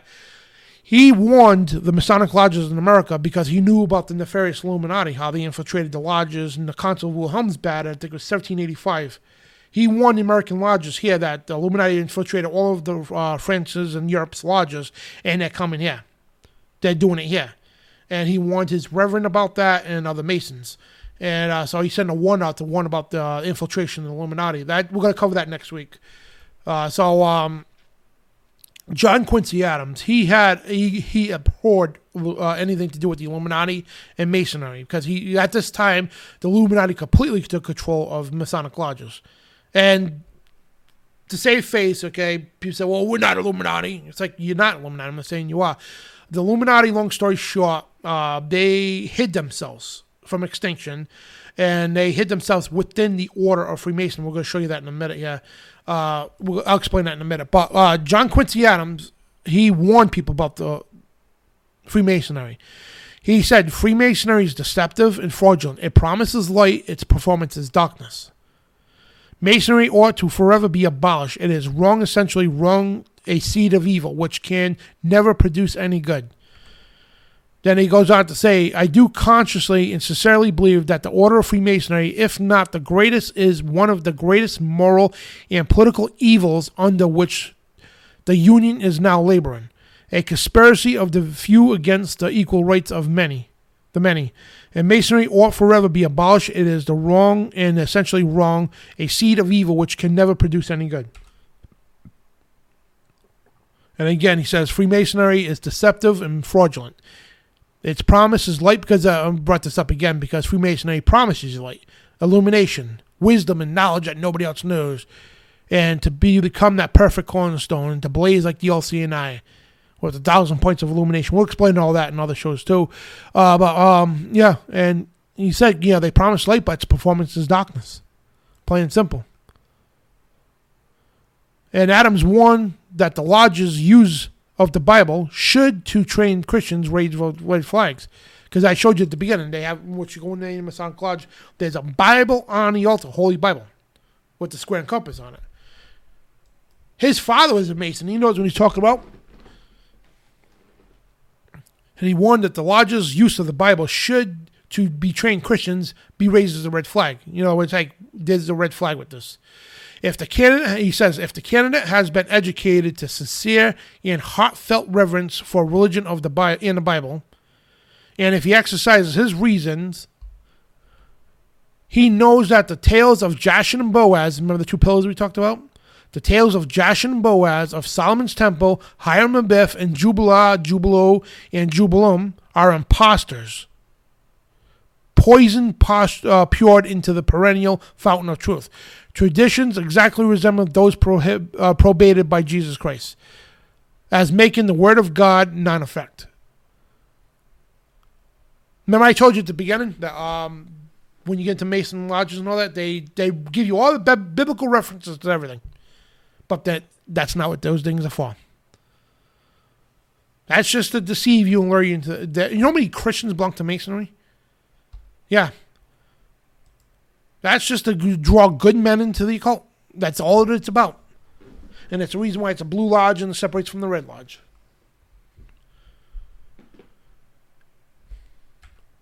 And there's more of this stuff, yeah. But they have a sacred name of God called Jobulon. It's short for Jehovah, Baal, remember Baal, the Baal worship, and On, the ancient city of the sun. Yeah, Jobulon. I think it's a 9th degree. Don't mistake. I got it in my studies, yeah. But what they do is the elders of the lodge, you got to go through this ritual. And they open this chest with a key to reveal to you the true name of God, they say, right? And so they open it up, and you got to look into the thing, and you got to take this piece of paper, and on it is written Jobulon, short for Jehovah, Baal, and the city, the deity of the ancient city of the sun, all in as one God. Then you put the paper back in there, and you're not supposed to tell anybody. We're gonna cover that in the next show probably. But there's a book here, and I encourage people, please get this book. This is one of the best books there. The Proofs of a Conspiracy by John Robeson. John Robeson used to be like a records keeper, if you will, for Adam Weishaupt, the creator of the Order of Illuminati. I actually got this book here. What an amazing book. He actually exposes the Illuminati within Freemasonry and talks about the German Union and the Jacobins and the whole 9 yards. All amazing stuff in this book. So I would highly encourage you guys to get this book if you want to learn about the Illuminati and Freemasonry and how it all intertwines with each other. This is a very good book. So within his book, Proofs of Conspiracy, John Robeson on page 112, he says, the great strength of our order. Now, the thing is, let me paint you where we're at in history, right? The Illuminati they were being hunted down. They were being killed, and because people finally realized what the Illuminati was about. They were officially formed publicly in May 1st, 1776, by Professor of Canon Law Adam Weishaupt out of Bavaria, Germany. So he formed the Order of the Illuminati. Now, the Illuminati was around a little bit longer before him. There was a lot of stuff going on within the Vatican. Yes, the Vatican has strong ties, even though they say they highly oppose the Illuminati. On the front, they did. The secret societies within the Vatican, the Catholic Church, were the creators, the real creators of the Order of the Illuminati. In fact, they say it was Ignatius Loyola. He was actually, in the 1500s, the actual real creator of the Order of the Illuminati. And he kept it hidden within the Jesuit order. Okay, the order is Jesus. The Society of Jesus, which is nothing to Jesus at all. So there's a long history with that. When they do the Illuminati show, we'll cover all that. But anyway, Adam Weishaupt officially formed it, and so there was many other secret societies being formed now, and societies people, because at the time, I mean, you had nothing else to do, So what happened when one of their couriers got struck by lightning? The information was recovered, all the documents, and the Russian government, when they got hold of this man, they set out to hunt down everybody that belonged to the Illuminati and kill them, because you see the stuff that was involved in those records could talk about world domination. They gave names of Rothschild people at the time. I forgot the names are called, but the world bankers that were funding and financing their world dominance. All the information came out. And Illuminati, just like the Knights Templar before them, they had to go underground. They never abolished or never disappeared. They went underground. So when this happened, I'm going to save the rest of the story for the other show, but they needed to hide, all right, and conceal themselves. So at the time, we already had in 1717, they had the Grand Lodge of England. And then again, 1785, they had this council called Wilhelmsbad. where prominent Masons were in there, the Jacobins, the Druids, the Knights Templar, yes, they didn't go anywhere, okay, they were not abolished, and the Illuminati and many other secret societies. They all joined forces into one Congress. And they all decided to hide within the ranks of secret societies within secret societies. In other words, in a circle within a circle. In other words, even the people like the Masons here, and it was the Blue Lodge, the first 3 degrees, that's where the Illuminati hid. And the first 3 degrees, these guys don't know nothing. They have no clue about anything. And they hid within the order of that. So nobody in the Mason lodges knew who the Illuminati were. Now, yeah, they were Masons themselves. But they had their own secret meetings and all that to hide within the order. And this is what John Robertson said. This is what we said with Adam Weishaupt. And that Consul Wilhelmsbad, Adam Weishaupt came up with this plan. And he said, and John Robertson's quoting Adam Weishaupt, "The great strength of our order lies in its concealment. Let it never appear in any place in its own name, but always covered by another name. In another occupation. So none is fitter than the 3 lower degrees of Freemasonry." That's the first 3 degrees, the Blue Lodge. "The public is accustomed to it, expects little from it, and therefore takes little notice of it. Next to this is the form of the learned of literal society is best suited to our purpose. And had Freemasonry not existed, this cover would have not been employed. And it may be much more than a cover. It may be a powerful engine in our hands. By establishing reading societies, which led to the German Union later, and a subscription, the German Union is already established. We'll get to that the next show.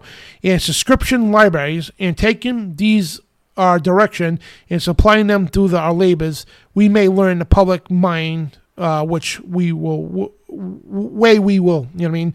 So, it's been a long night, sorry guys. So, what that means, like, at the time, you didn't have TV, you didn't have radio, of course.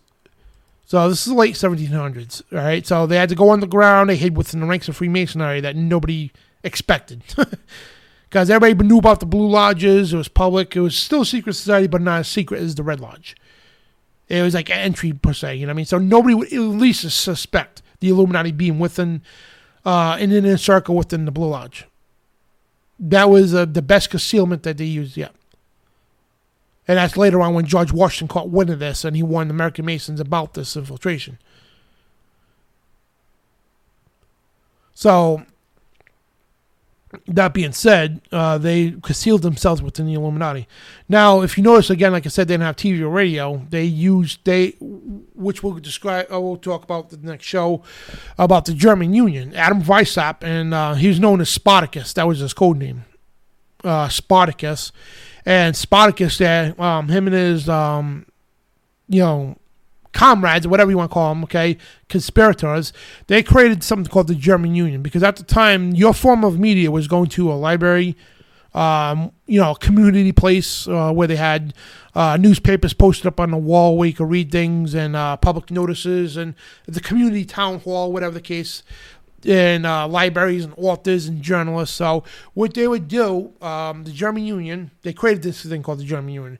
They took a bunch of people from the Illuminati and had them go as journalists, authors, and all that to infiltrate publication, from books to news to any kind of media at all they had at the time.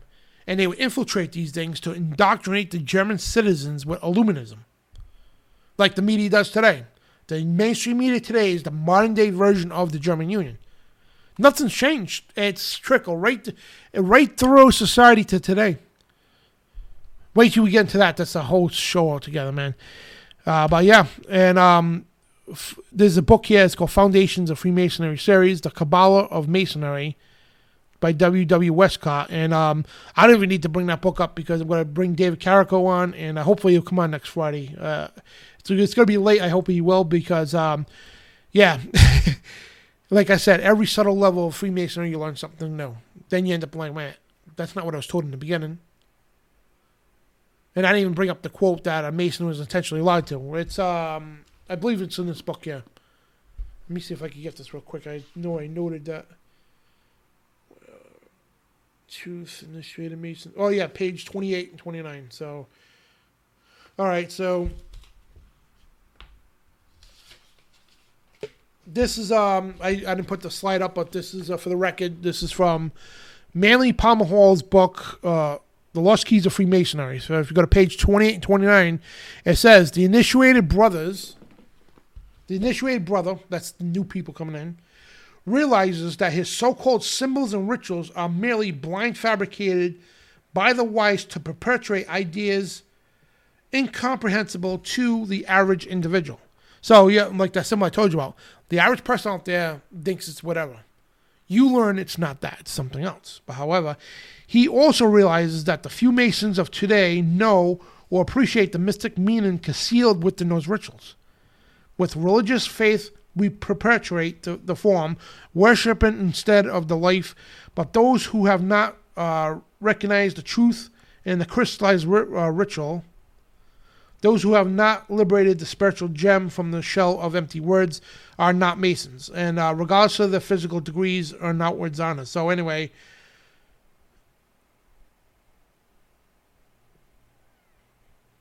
I'll put it with he intentionally lied to. So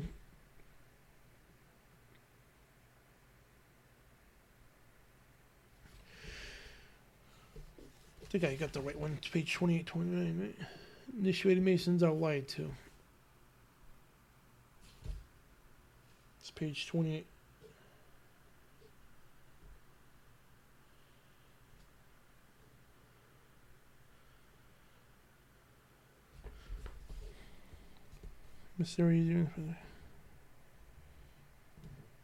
Yeah, I'm trying to find it. I wrote it down. I forgot to put it up here.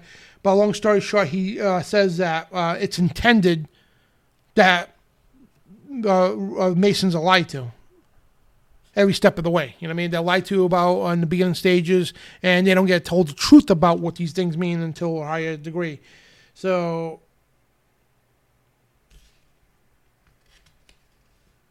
let me see if I can pull that. Because I like to show the proof. You know what I mean? It's in this book. I can promise you that. I just like to show the truth here. And let me see if I can pull this up real quick. The Lost Keys of Freemasonry PDF. And let me get this up there because there's a PDF file on it and you go search for it. I hate I'm not having quotes, man.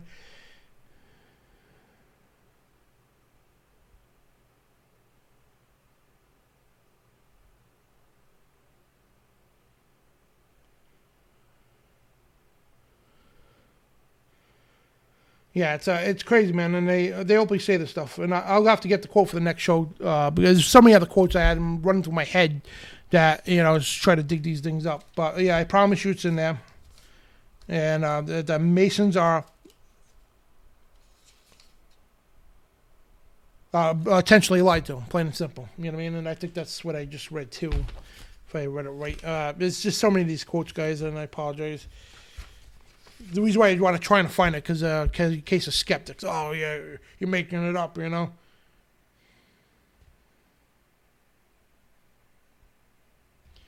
Yeah, well, it says it right there too. Page 28. The initiated brother, with some new Mason, realizes that his so-called symbols and rituals are merely blinds fabricated by the wise to perpetuate ideas incomprehensible to the average individual.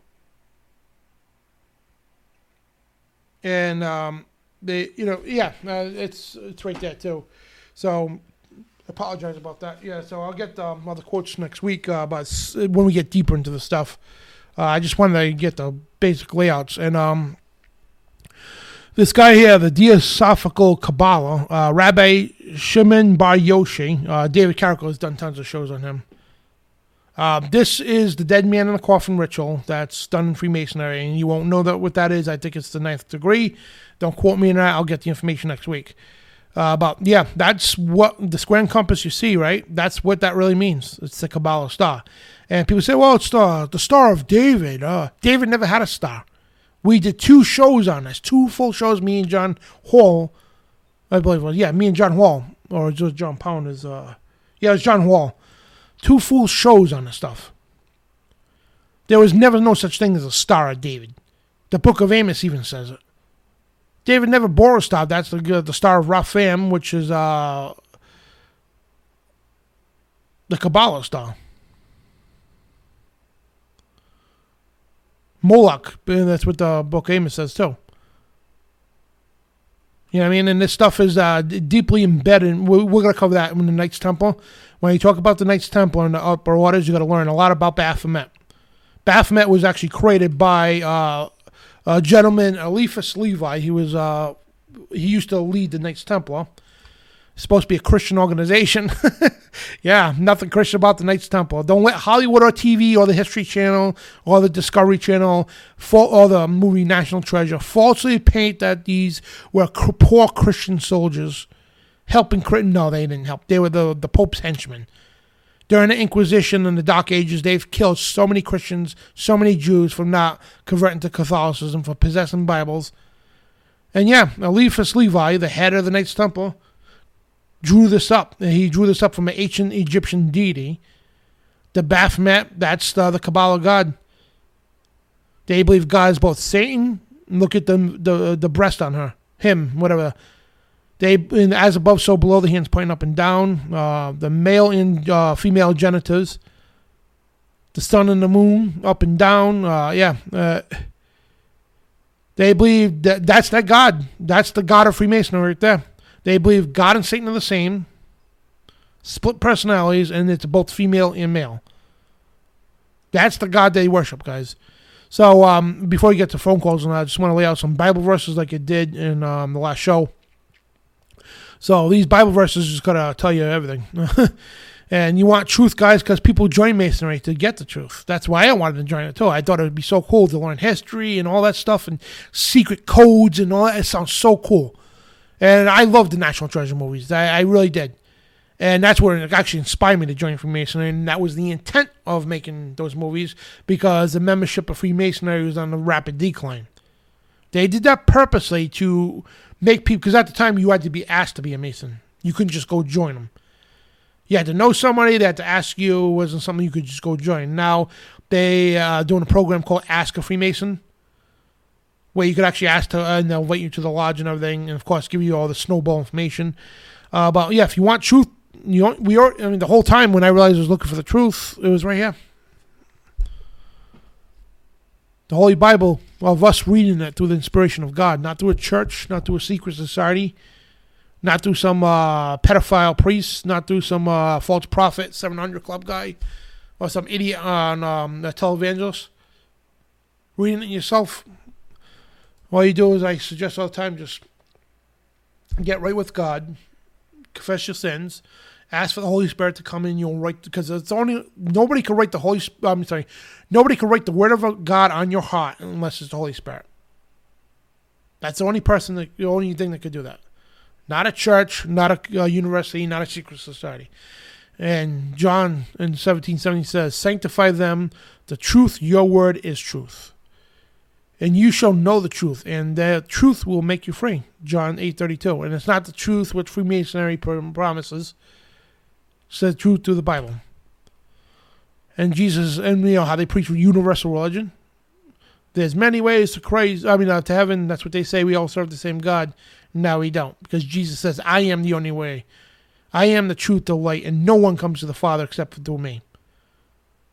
Not the universal garbage crap. And John 16:13 and 14 says, "How about when the Spirit of truth is come and will guide you all truth? For he shall not speak of himself, but whoever he shall hear, that shall he speak, and he will show you the things to come. He shall glorify me, he shall receive of me, and shall show you unto you." So Matthew 10:26 and 27 says, "Fear them not therefore, for there is nothing covered that shall not be revealed, and hid, and that shall not be known what I tell you in darkness, that speak ye in light, and what ye hear in the ear, that preach ye upon the house steps." So, long story short with that, it's like, here, anything of the darkness is going to be brought out to the light. All truth will be revealed. That's when it started the slides all over again. So we're done with this presentation for today, and there was so much more. I just had to cut. I'm like, yeah, I got to cut this because, wow, what a rabbit hole Freemasonry is in, and respectfully, because it's thousands of years old, literally. The master builders, the ancient days, back from the days of Babylon, and Masonry had different names through the centuries. The master builders. Yeah, the Order of the Snake. So many different orders over the years and centuries. And in the 1700s, it became the Grand Lodge and formed to which today is called Freemasonry. And within Freemasonry is so many sects, cults, and it's crazy. I'm glad we got through this, and I hope, I pray that it made sense to you guys, because I know there's a lot of information, and it looked like it was all over, and it is all over the place. Because with this stuff, you can't.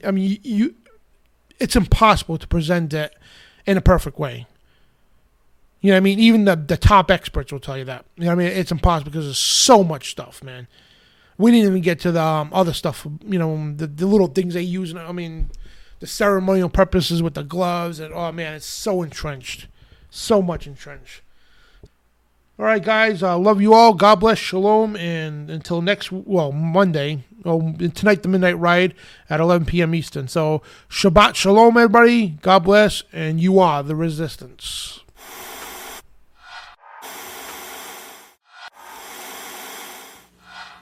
Declaring war on the New World Order. TruthRadioShow.com.